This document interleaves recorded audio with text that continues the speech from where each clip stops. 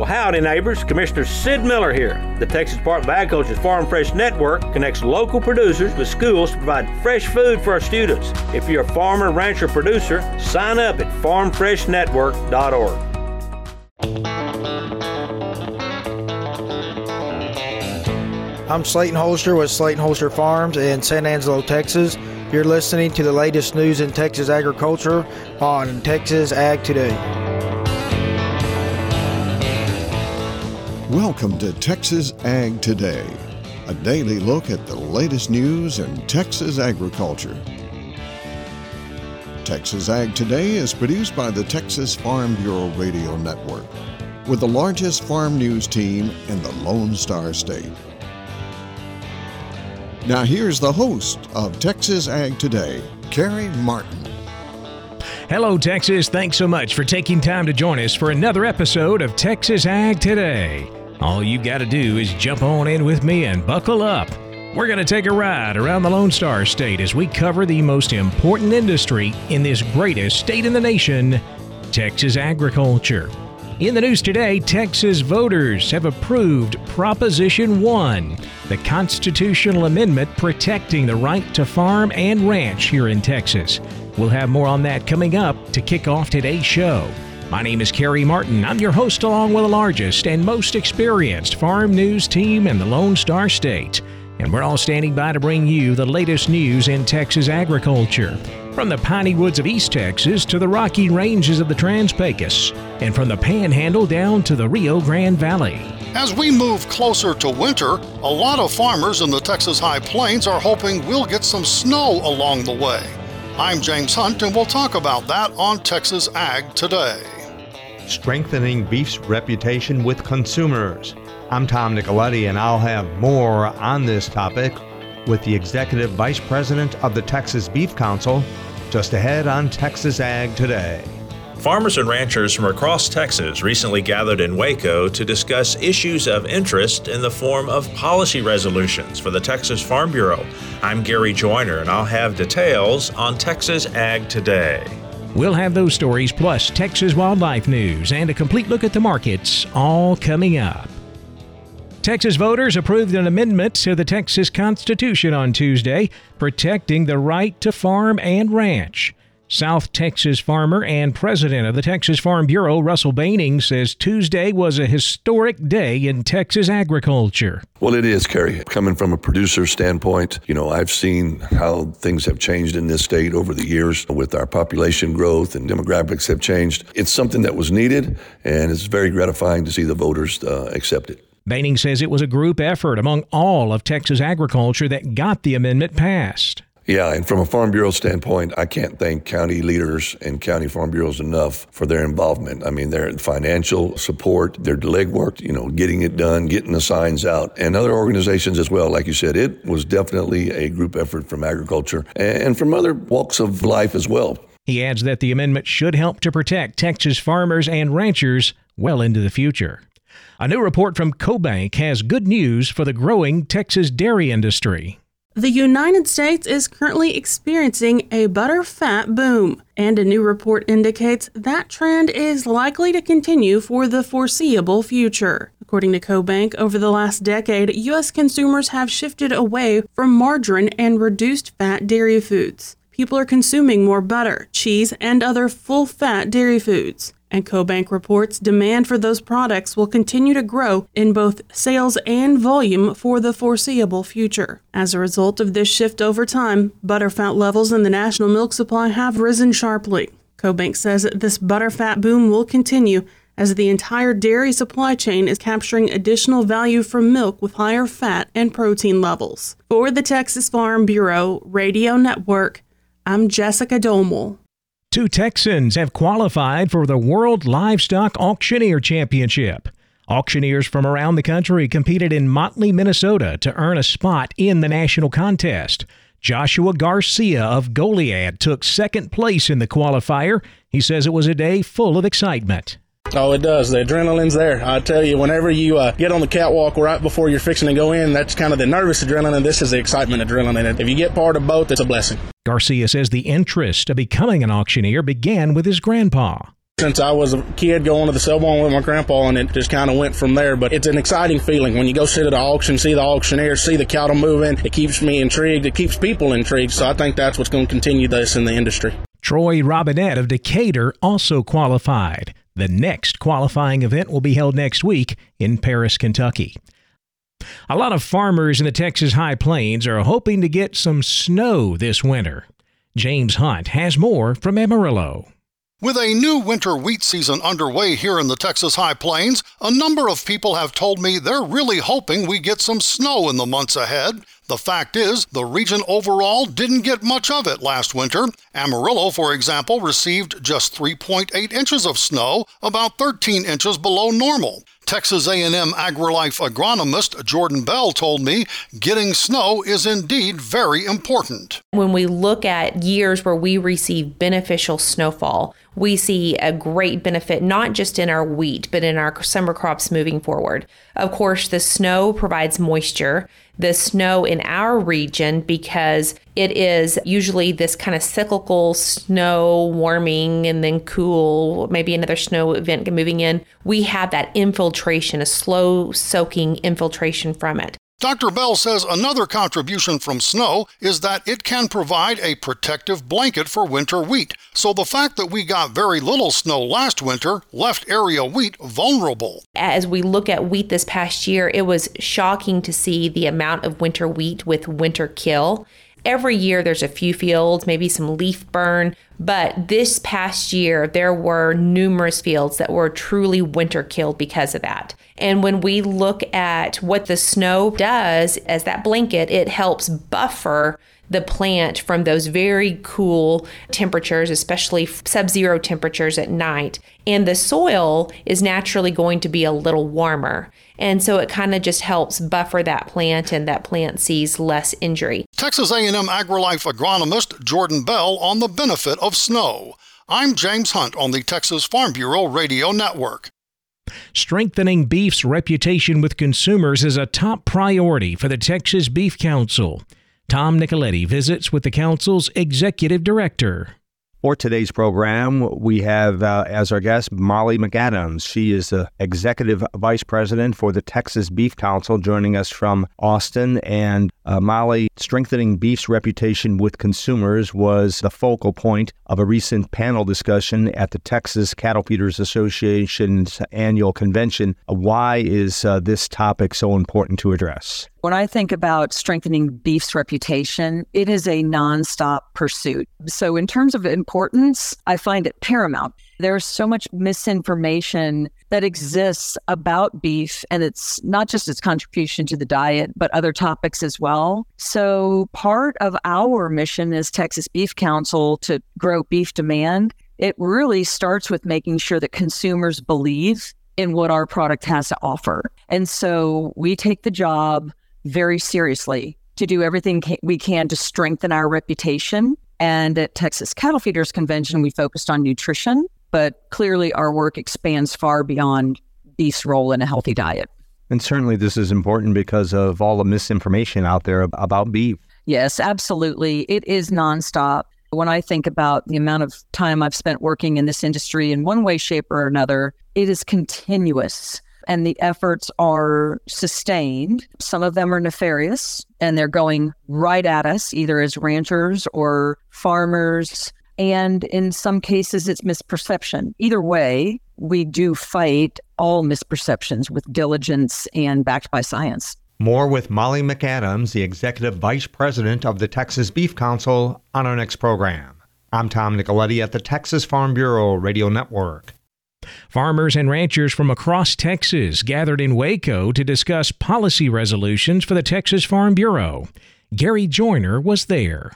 I'm in Waco with the Vice President of the Texas Farm Bureau, Mark Daniel from Seymour.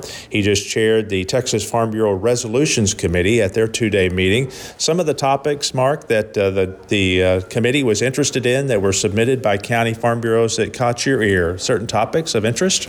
You know, the one that came to the top this year was the capture of carbon, which has been new to our market, and it's an evolving market, but committees worked through it, and now we have policy to present at the state convention. What happens now once your committee has completed its work? After we completed today, the final reading was done today, and from here it gets typed up and put in a formal format. It goes to the state convention to get voted on by the general delegation. Where do these resolutions originate? How do they come to this point? All of these come from the counties, truly grassroots, county board members, individuals, farmers, and ranchers. That's just where it comes from. What would you suggest is the mood of the counties right now based on the resolution submitted? Are there some important issues that they want addressed? You know, as always, water comes to the top. I've been in and out of this process for many years, and water and taxes, property rights, those always are top focus of Texas Farm Bureau. Carbon capture in particular, why is that of high interest? Is that an emerging area that farmers and ranchers are starting to learn more about? It is, and we read a lot about it in the news and this, that, and other, but the technology that's coming along, how they capture these different markets and how they want to store it, how they want to pipe it, it affects our land, and as always, we want our landowners to be protected in these areas.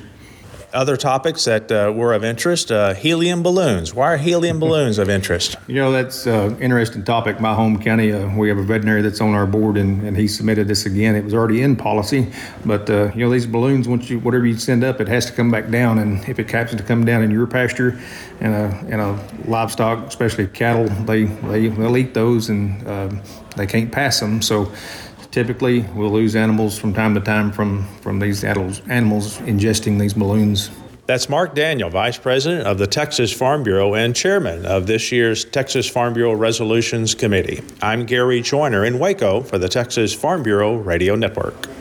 The Texas Parks and Wildlife Commission recently gave approval to several proposed rules that would impact Texas deer breeders. I'm Jessica Domel, and I'll have more coming up on Texas Ag Today.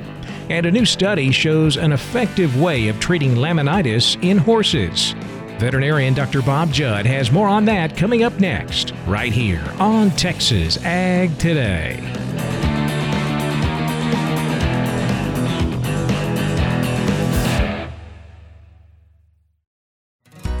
Well, howdy, neighbors. Commissioner Sid Miller here. The Texas Department of Agriculture's Farm Fresh Network connects local producers with schools to provide fresh food for our students. If you're a farmer, rancher, producer, sign up at farmfreshnetwork.org. Texas Farm Bureau has served farm families in rural Texas for nearly 90 years. We're pleased to offer new affordable health care coverage choices for all Texans through Texas Farm Bureau health plans. You do not need to be a member to inquire and apply. Plans are available anytime. There is no open enrollment period. Our United Healthcare Choice Plus network of providers is one of the largest available. For more information about the different plans, how to apply, or to get a quote for you, your family, or your small business, visit tfbhealth.com. We're keeping you informed on everything happening in Texas agriculture on Texas Ag Today. A new study shows an effective way of treating laminitis in horses. Dr. Bob Judd says it's called a hard bar shoe. Laminitis is a devastating condition in horses. It causes severe pain in the feet and can lead to suffering and even death. There are many treatments recommended for laminitis concerning trimming and shoeing, and none have a lot of scientific proof that one is better than the others. However, a new study performed at Louisiana State University found that hard bar shoes stabilize the coffin bone in laminitic feet so the bone does not move any more than in healthy hooves with the same shoes. In laminitis, the major concern is that the coffin bone in the hoof either rotates downward or sinks in the hoof capsule, and the goal with treatment is to stop this movement. Dr. Mandy Lopez and her team evaluated many different types of shoes used in the treatment of laminitis, and she indicated weakened hoof tissue must be stabilized to heal. The testing was performed on cadaver limbs, and 3 shoes were tested, including standard open-heel shoes, an egg bar shoe, and a hard bar shoe. An egg bar shoe is a shoe that is a complete circle with no openings, and a hard bar shoe is also closed and has an upside-down V covering the frog for support. Results indicated when simulating walking in healthy hooves, the hard bar and egg bar decreased movement of the bone inside the hoof. However, in horses with laminitis, only the hard bar shoe prevented movement of the bone toward the ground surface. Dr. Lopez indicates the worst-case scenario is using a standard open-heel shoe, as this does not support the bone in the hoof. The interesting finding of this study is that horses with laminitis and those without laminitis react differently to different shoes. This research used cadaver limbs, and further research should be performed on live horses. I'm Dr. Bob Judd, and this is the Texas Farm Bureau Radio Network. The Texas Parks and Wildlife Commission recently gave approval to several proposed rules that will impact Texas deer breeders. Jessica Domel takes a look at those rules in today's Wildlife Report. Late last week, the Texas Parks and Wildlife Commission tabled several proposed chronic wasting disease-related regulations. The commission did move forward with some of the proposed rules. Here's Commission Chairman Jeffrey Hildebrand. I am comfortable moving forward on and implementing these actions. 1. Require ante-mortem live animal testing of test-eligible deer prior to transfer from a breeding facility to another breeding facility. 2. Eliminate provisions allowing deer breeders to transfer fawns to external facilities for nursing purposes. 3. Impose a 7-day deadline for submission of CWD test samples for trap, transport, and process permits. 4. Remove the 3-year sunset of provisions governing the ante-mortem testing of breeder deer prior to release. 5. Change the deadline for Category B trace breeder facilities to submit required whole herd ante-mortem CW samples from 45 days to 60 days. 6.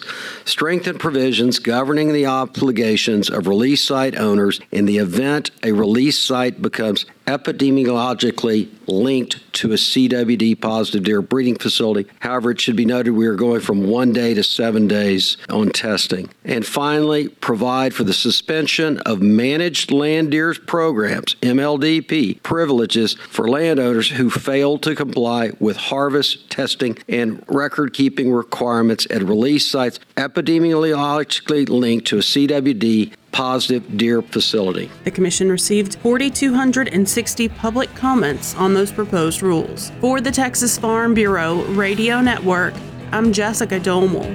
It's time to check the markets. We'll be back with a complete look at the livestock, cotton, grain, energy, and financial markets coming up next. Keep it right here on Texas Ag Today.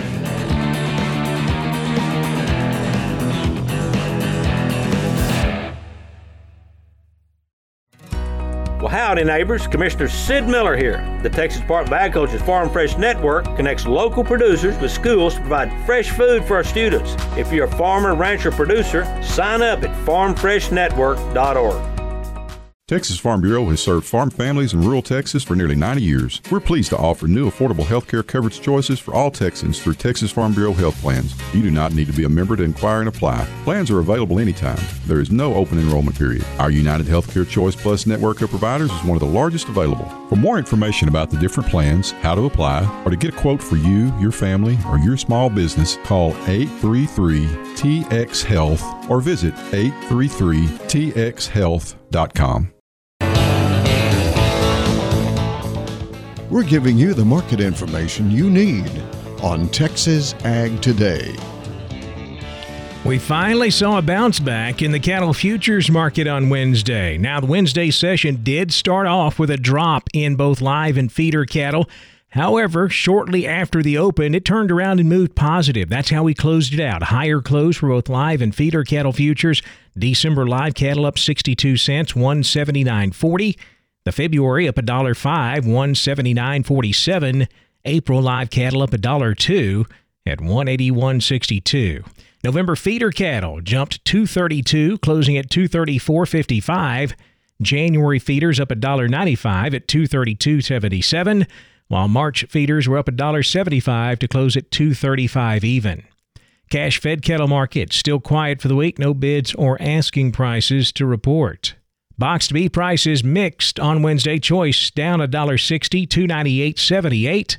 Select up 89 cents at $270.37. Now let's check the auction barns. We're walking the pens with Larry Marble. Riley Road sold cattle way up into the night on Monday night at Live Oak Livestock, Three Rivers. Riley, how many of those split-foot things did you end up selling? I ended up with a 2,371 head yesterday, and the market was good, pretty much fully steady, maybe a little bit better again on the lightweight calves. The wean calves we had, brought a little premium. I thought probably pretty close to 10 cents on the premium on about 300 of those wean calves. Ended up with quite a few cows on the pairs, $9.75 up to $18.50. The bred cows, $900 up to $15.25. Packer cows look like they were a little bit stronger as well, $98 to $1.06 on your high yielding cows. Breakers, $94 to $1. Canners, $54 to $84. High yielding Packer bulls, $112 to $118. Low to medium yielding bulls, $94 to $112. The 2 to 3 weight choice steers, $260 to $310. Heifer mates, $254 to $292. 3 to 4 weight choice steers, $258 to $304. Heifer mates, $232 to $280. 4 to 5 weight choice steers, $248 to $298. The heifer mates, $220 to $268. 5 to 6 weight choice steers, $224 to $268. The heifer mates, $216 to $248. 6 to 7 weight choice steers, $206 to $234. Heifer mates, $2 to $214. And the 7 to 8 weight cattle year choice steers, $208 to $230. Heifer mates, $198 to $212. So got along real well. I was real pleased with the market. Quite a few new orders in the house yesterday, and got along real well. Good. Tell everybody how to get a hold of you. Zeros to sell, 361-786-2553 is the office. LiveOakLivestock.com is the web. Riley, I appreciate your business. Thank you for the call. Thank you, Larry. And neighbor, we appreciate you listening to us on the Texas Farm Bureau Radio Network. The program Walking the Pens. My guest was Riley Rhodes. You're listening to us right this second on Texas Ag Today. Back over to the futures market now, where lean hogs finished lower on Wednesday. December hogs down $1.40, 71.50. February hogs down $1.17 at 74.85.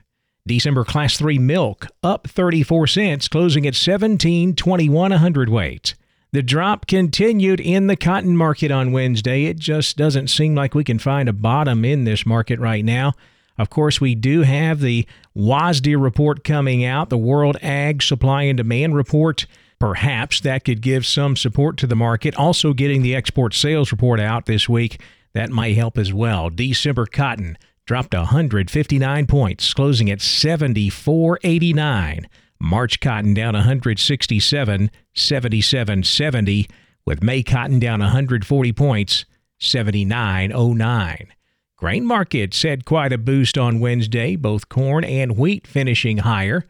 The gains in corn weren't quite as good as wheat. December corn up 7.5 at $4.76. March corn up 6.5 at $4.90 a bushel. Both hard and soft wheat saw double-digit gains. December Kansas City wheat up 22.5, $6.55.